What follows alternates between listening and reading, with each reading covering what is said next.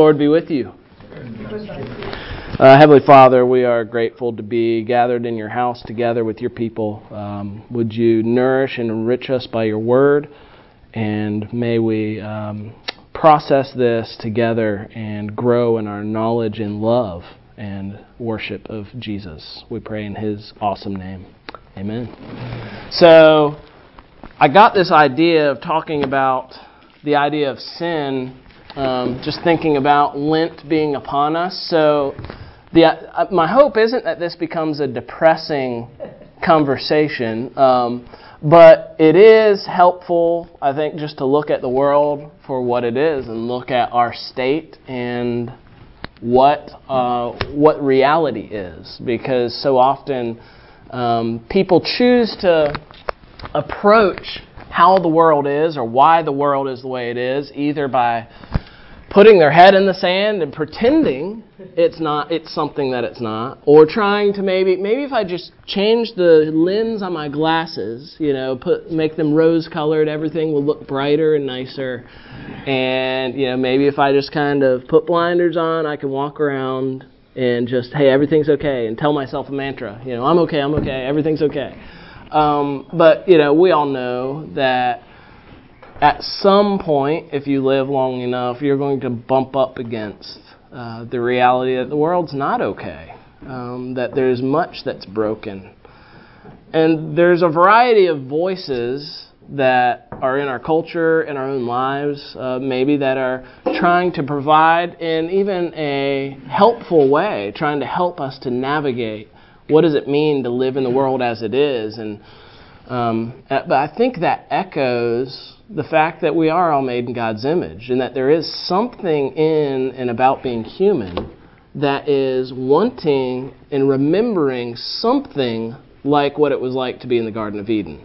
There's something in our makeup and in our longings and desires as human beings made in God's image that knows instinctively, though the world may not be right, it should be like fill in the blank. So politicians come up with their reasons for, it's the Republicans saying it's the Democrats who have made this mess, and then it's the Democrats saying, it's the Republicans that have made this mess, and we know how to fix it, on either polarized side, and that's what we end up getting is these messages that are, that some of them may have hints of truth in them, but they're certainly not the entire story and the big story of what's going on.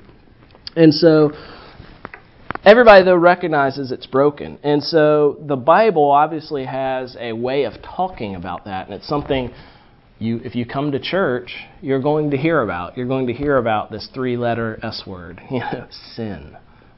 Sin is the reason the world is the way it is. And there's a number of ways the Bible talks about sin, and that's kind of what I wanted to take, is look at these metaphors and images and descriptions of the true condition of the world and of ourselves, and see what the Bible has to say about those things. And also look at the reality that God hasn't left us in that mess and predicament. So hopefully we'll be able to do those things, and maybe it'll spur some good conversation and questions. So I titled this The Vandalism of Shalom. And a few months ago, my wife and I put our house up for sale. We live in Southside, and it was kind of hard to let go of this house that we've been in for 5 years, and two of our 2 girls have been born there, and it's really most of what even my son knew growing up. And so it was obviously there's a lot of memories there, and it was special. Well, we put our house on the market and immediately got offers, which was just great. We were so thankful. But Southside has a unique kind of interaction of different kinds of people that live there and such. And so we had never had an issue with being graffitied. But shortly after putting our house on the market, sure enough, we got our back fence tagged, with graffiti on it. And it was a senseless, just dumb thing. And so, I went to Home Depot to get some, spray stuff that was supposed to remove the stain if you leave it on there and then scrub over it. And of course it didn't really fully work, but I did take a pressure washer to the fence. And I realized, this whole fence is kind of moldy anyway. I better just do the whole fence, to get rid of this graffiti, But there was a sense of, man, that wasn't right. We kind of feel a little violated. Like, you came and did something to our property, And I've had my car stolen before. I've had a previous house broken into before. But there is something, you feel like, man, you were kind of, you're messing up my good feelings here, Like, I thought everything was going to be all right, and look, you've broken in and wrecked something. You've done violence to something that's not okay. And I think that's the depiction, of what has happened to God's good creation, God's good world, we, His creations. There's been something that has vandalized that has twisted and marred what God declared good in the garden. And in the garden was goodness and peace. Adam and Eve living in harmony with one another, with creation, and with God. They were in right relationship with God. Walking with Him in the cool of the day, Genesis says. And so what we have in the Old Testament is prophets who are dreaming of an age when what has become crooked in humanity would one day be straightened out. That what has become thorny and rocky and rough would be smoothed out. That what is foolish would be made wise and humble. That all of creation will once again walk with goodness and joy with the God who made them. And there's a word, though, in the Hebrew that I think really encapsulates this webbing together of right relationship with God, right relationship with one another on a horizontal level, and it's shalom. Shalom can mean peace, but it also means wholeness, completeness, the rightness, kind of a fulfillment of all good and delight. And so I really think it's a wrecking of shalom that has happened to our world. And it's been ruined because of sin. And so God desires us to be flourishing, to delight in Him. But we know that the world is not the way it's supposed to be. And so I want to use, just as a working definition of sin for us, it's the culpable and personal affront to a personal God. The culpable and personal affront to a personal God. It's sometimes easy if you hear the rules in the Old Testament read, or even in our communion service, we hear the two greatest commandments are love the Lord your God with all your heart, mind, soul, and strength, and love your neighbor as yourself. These are the two greatest commandments. Sometimes we can hear those things as action items or like a dutiful, boundary line. Do this, but not that. As though it's strictly about behavior. And it is about behavior. There is actual, actions that are sinful. But really what I'm talking about is even an entire attitude and relational disconnect that has happened between us and a personal God. And so that's what the spoiling of our shalom has become. So a fairly familiar psalm, Psalm 51, verses 3 and 4. You have that, Frank? Can you read that for us? Hear this passage about sin. For I know my transgressions, and my sin is ever before me. Against you only have I sinned, and done what is evil in your sight, so that you may be justified in your words, and blameless in your judgment. Yeah, our sin is directly against God. Even when we're sinning against someone else, even when we're sinning against our own selves, we are sinning against God, ultimately. We're violating a relational trust there. And our sin, it goes in that vertical direction. It also goes in the horizontal direction. We pray in our Book of Common Prayer, we have sinned in thought, word, and deed by what we have done, but also by what we've left undone. It's not only the things we've positively done, it's the things we've failed to do as well. We've failed to do justice and love mercy and walk humbly with our God. And St. Augustine, one of the early church fathers, he called this being curved in on ourselves. That instead of relating rightly to God and to one another, we've become curved in on ourselves. We've looked at, we've turned into what is best for me? What is going to make me most happy? We turn into selfish decision makers and creatures. And in this search for security that we all have, we become restless and anxious. When you say turn into, do you mean we aren't born that way? Oh, we are certainly born that way. Yeah, David says, even in my mother's womb, that he was sinful. Yeah, we are sinful from birth, and we get that from Adam. That's every human born after Adam and Eve was born with original sin, an original bent into ourselves when we're born. Not a natural disposition to right relationship with God, but it's something has been breached and broken.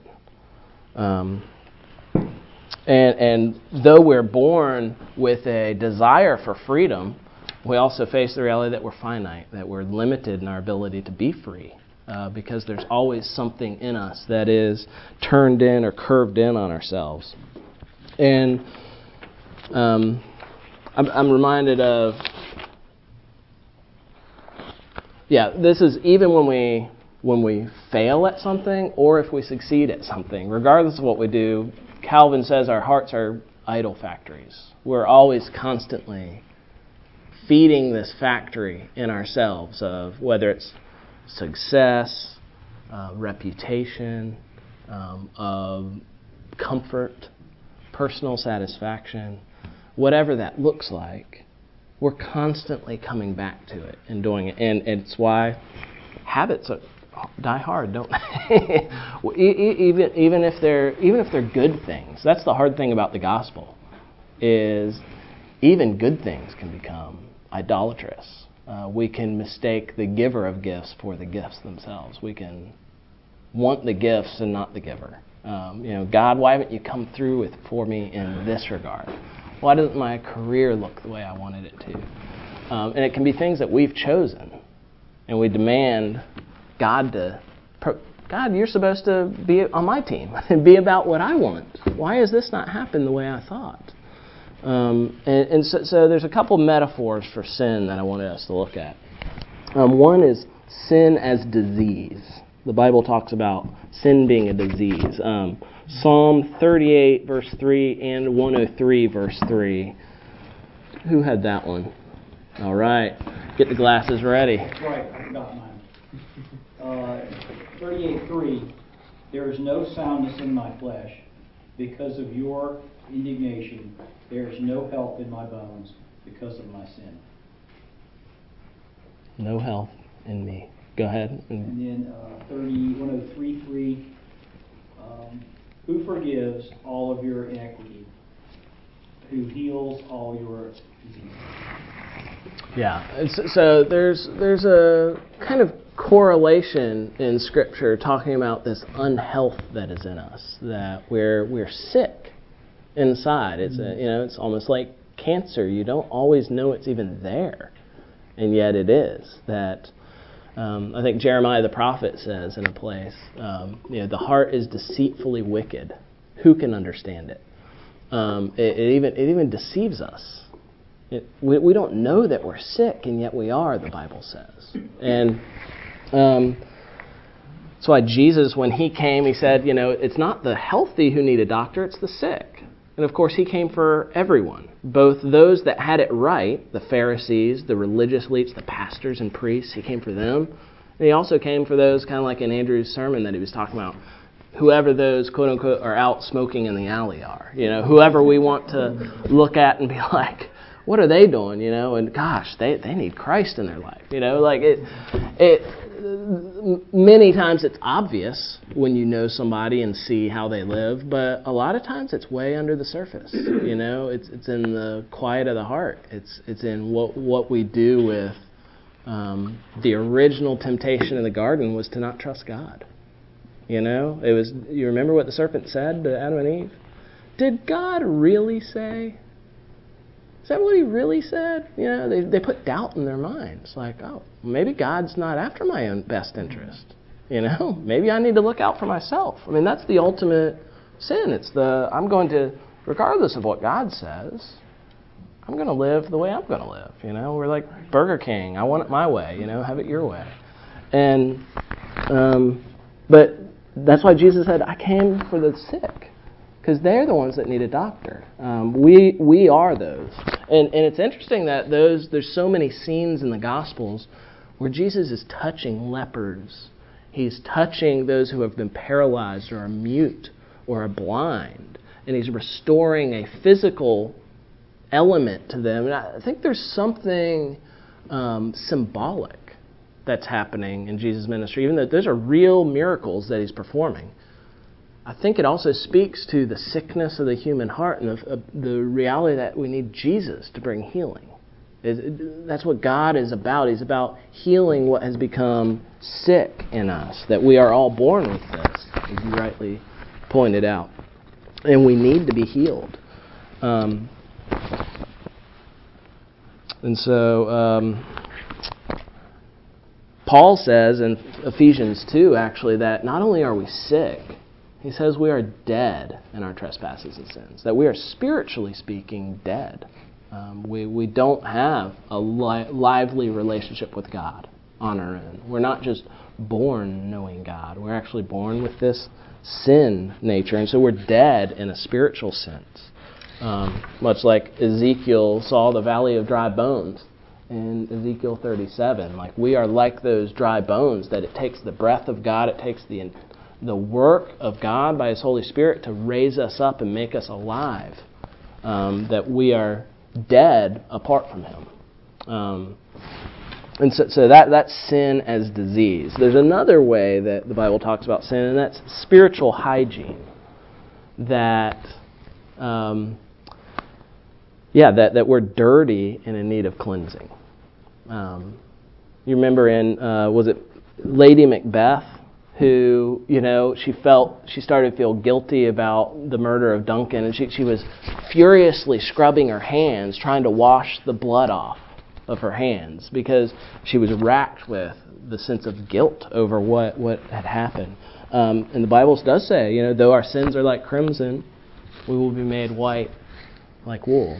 All right, so there's two passages I gave out regarding this. So there's Psalm 51, verses 1 and 2, and also 7. I have that. Okay. Have mercy on me, O God, according to your steadfast love, according to your abundant mercy. Blot out my transgressions. Wash me thoroughly from my iniquity, and cleanse me from my sin. And then verse 7 says, purge me with hyssop, and I shall be clean. Wash me, and I shall be whiter than snow. Yeah.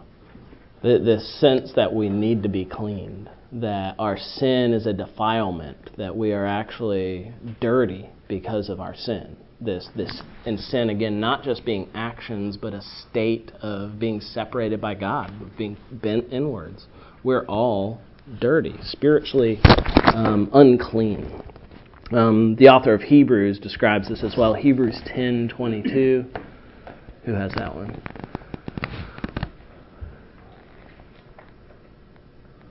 Let us draw near with a true heart in full assurance of faith, with our hearts sprinkled clean from an evil conscience and our bodies washed with pure water. Yeah. And of course, in that part of Hebrews, he's talking about the atonement of Jesus, how Jesus is a better sacrifice than what the bulls and rams and goats of the Old Testament could provide, that Jesus is the pure and final, complete sacrifice.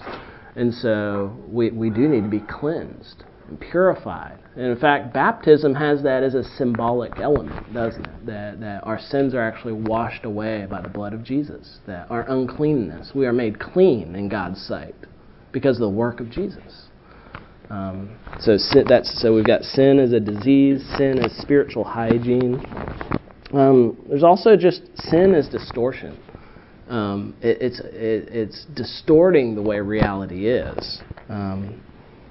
theologians have called it a parasite, actually, that it has to, in order for evil to exist, it actually has to feed off of good.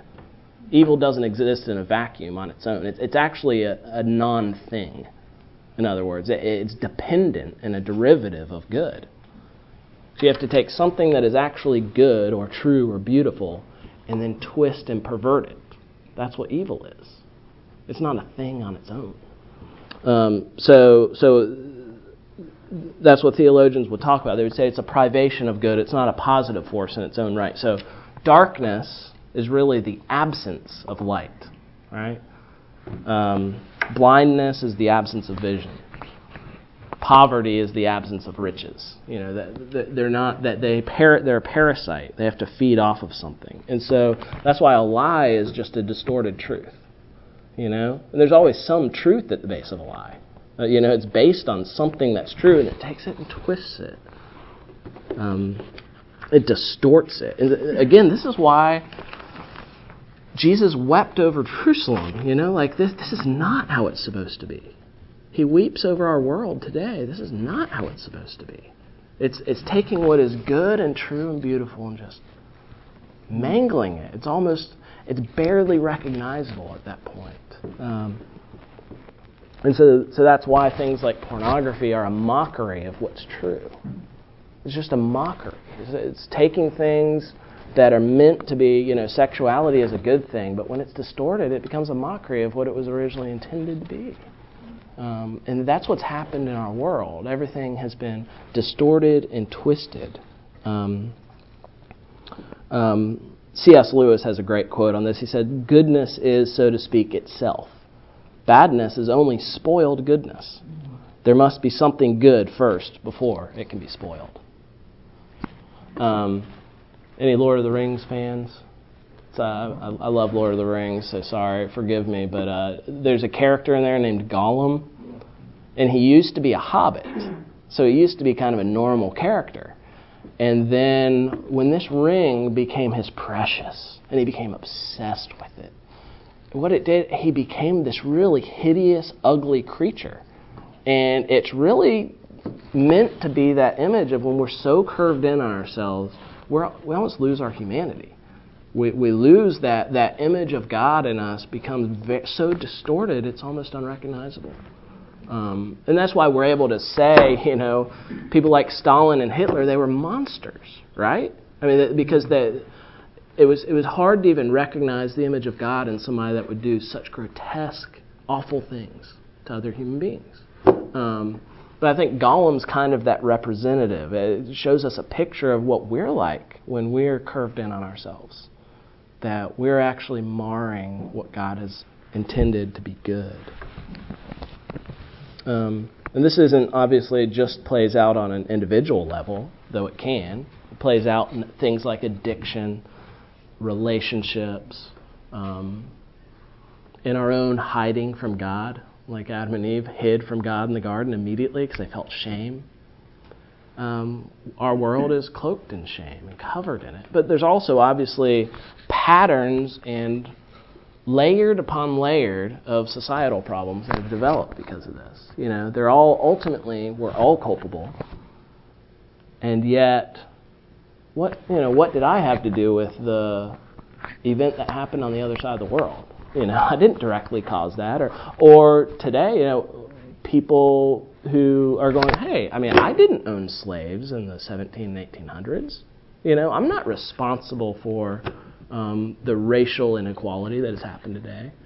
And there's a sense in which that's true, but then there's also the sense in which you're part of something so much bigger. You're not just an individual, you're part of a society, part of a culture. And I'll never forget, after graduating college, I went to do an internship in New Orleans in the inner city, and this was before Katrina. And I went into one of the worst government housing projects in the nation called the Desire Project. An enormous, picture all of downtown Birmingham filled with brick building after brick building that are just very plain of government housing projects. You had tens of thousands of people living in this 1 square mile area, just less than half a mile from Interstate 10.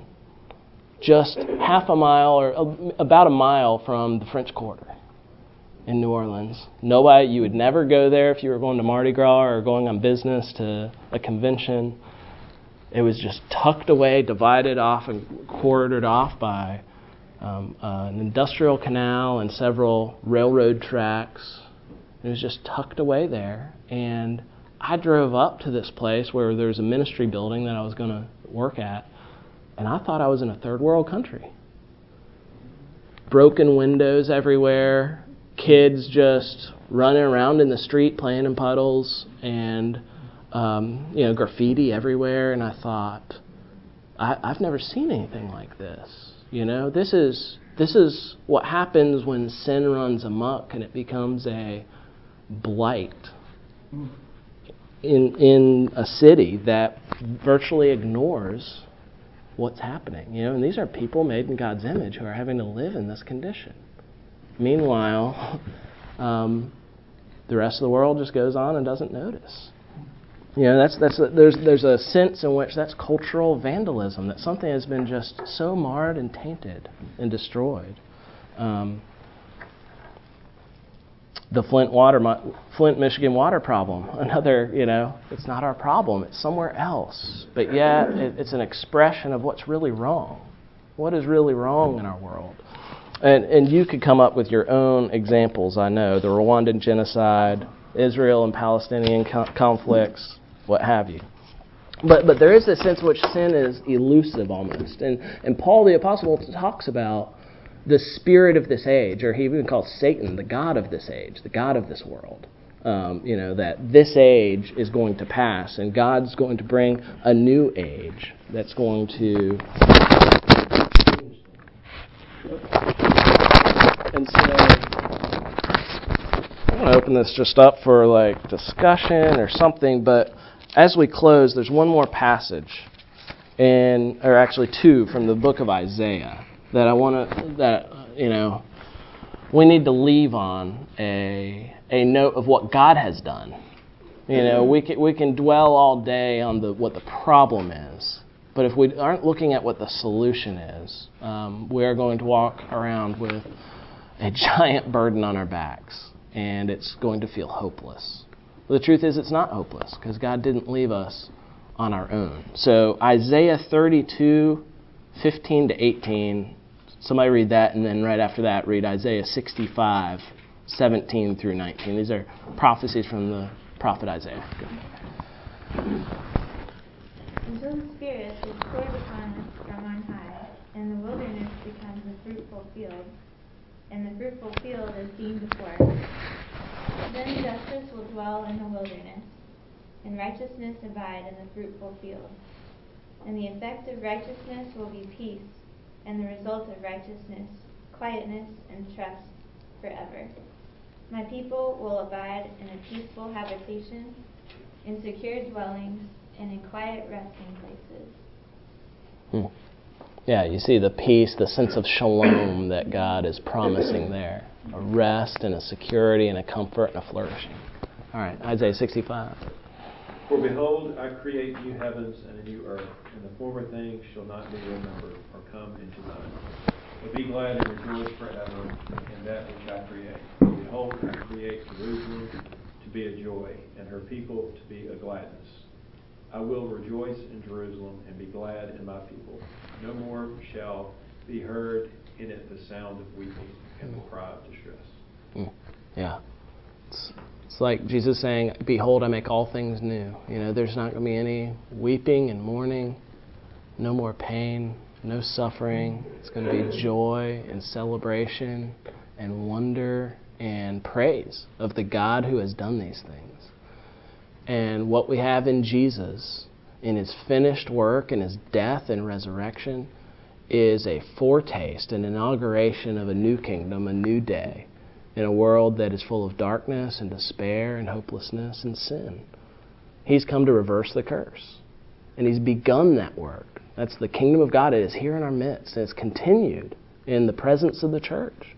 It's continued as God's work is continued to made known through the proclamation of this good news, through the individual sanctification that the Holy Spirit is bringing upon His people, as you engage and wrestle with your own inward bentness, your own sin, as you look to Jesus for saving, and as we do this together and witness to the world that there is a day coming, that things are going to be different. It's not going to be because of a political agenda. It's not going to be because of, a pick your cause, environmentalism, homeschooling, whatever it is.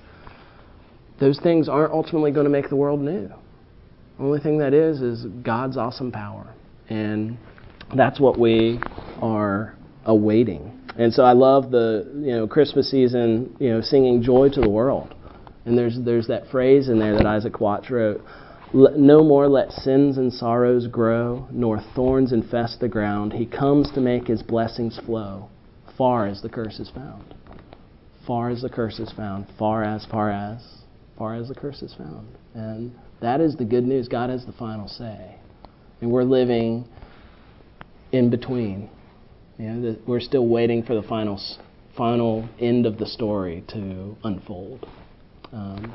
So this was just my thoughts looking at what's wrong with the world. I'd love to hear any of your thoughts or questions, or if this provoked anything in you. I have a question about Lent. Okay. Does the church have any teaching that says, and the reason I ask this is because my wife and I was discussing, she knows much more about the Bible than I do, because of Diane. And this year, rather than giving up something like, a glass of wine at night, she said, I'm going to just take on something. And she's probably talking about some Florida Bible study I'm going to study, word for word, the New Testament or these chapters or these books or whatever. Mm-hmm. So my question is there any teaching about the church that says you ought to do one or the other? I mean, I listen traditionally, you give up something for Lent. Mm-hmm. Right. See? Yeah. And this probably has nothing to do with it, probably not germane. Well, I mean, the seasons of the church calendar, I mean, in one sense, every Sunday is Resurrection Sunday. I mean, that's why we meet on Sunday. It's actually, that was the day Jesus rose up from the dead. And so we should always remember the resurrection as the last word. But there are seasons in the church calendar, Advent and Lent, are seasons of penitence. I mean, there's a sense of there should be some examination that's happening. And that's how that developed as a tradition in the church. It's not canonical. It's not mandated in Scripture or anything like that. But I think some Christians have seen that as a helpful way to connect more deeply their faith to their life. And so if that's helpful to you, I think it should always come with a warning, like this shouldn't be about a self-improvement project. I mean, I kind of like Andrew's phrase, this year for Lent, I'm just giving up. Period. Because self-improvement projects are not the gospel. That's not the gospel. It is adding to or replacing something about the finished work of Jesus. And ultimately, it's either going to lead you to pride or to despair and shame. I mean, ultimately, if you're putting trust in those things. Again, I think they can be formative and helpful patterns or practices as long as they help you look to Jesus. Does that make sense? So yeah, I mean, picking up more Bible study, maybe that's what your wife needs to do, and maybe looking at one particular habit that, whether it's a sin or it's just not something that's making you a better person and you want to cut that out, great. I mean, you can do that year-round. You don't have to do that just in Lent, I mean, I'm always amused at I'm signing off of Facebook for Lent, it's like, oh, that's great. I mean, you should probably practice that more than just Lent, but that's fine, if that's helpful to you, if you are drawn, if you are become more amazed at the work of Jesus and that helps you, great, but don't mistake it for the work of Jesus, is what I would say. So, does that make sense? But Lent developed as, hey, this was, Jesus went and fasted and prayed for 40 days in the desert. just as he did that. The church, and Moses was on the Mount Sinai for 40 days. There's this sense of a pattern of the church going, hey, let's follow these things. So that's why it originally was more of a fast. When you were going through seminary, were you taught that's kind of how you ought No. to advise or preach or teach or whatever? What I just said, or the teaching of the. You didn't give up something for Lent. Oh no. I was trained at a Reformed seminary, and so even a lot of the Reformed churches don't look at the church calendar really very much, and so they would kind of see that as an add-on to the gospel. Again, I like the seasons of the year, drawing our attention, emphasizing certain things, but you should never forget its resurrection, and that's why actually in Lent, Sundays are not fast days; they're feast days. It's a feast day. Jesus has risen from the dead. Hallelujah! And so it is good news. It's ultimately good news because of Jesus. But we certainly need to look at and examine. The Bible calls us to examine our lives, to look at our sin, to repent. I mean, that's never going to end in your life. It's a cycle. It's repent and believe the gospel. I will say when my wife gave up a glass of wine or whatever it was during that, she couldn't wait till Sunday. Yeah, that's right. Yeah. It's like, well, it's hard. Drink like extra. Yeah, and you should tell her, hey, in the Jewish day begins the night before. So really Saturday night, that's. You can have dessert Saturday night. Yeah, there you go, exactly. So that's, and people find ways to cheat. And again, that's just our human nature, because if you're willing yourself to do something, that's not of the Spirit. I mean, again, it can be helpful practice. But sometimes we tend, because our hearts are idol factories, as Calvin says, we tend to turn things that are good and ultimately make them idols. And that's been the problem in the history of the church with all sorts of traditions. That being one of them. Yeah, that's a great question. If you were given a talk about the New Jerusalem, what would be the 3 or 4 main points? Oh my goodness. Well, it's the longing of every heart, I think, is for who was it? Irenaeus, early church father, said the glory of God is a human being fully alive. And I think that would be the New Jerusalem is a place of life. Doesn't need the sun because God Himself is the light. We're not there, but it's what we're all longing for. And that's He is coming again. Continue to endure. Endurance is an important part of the Christian life because there's so much that's left unfinished. And Paul said, we see through a glass darkly now. But one day we'll see Him as He is, face to face. And we'll be made like Jesus in a full and perfect sense. Until then, look to Him. That's where we are. So that's a big one. There's all sorts of ways to talk about the New Jerusalem. Well, thanks, y'all. God bless. Enjoy your Super Bowl Sunday here.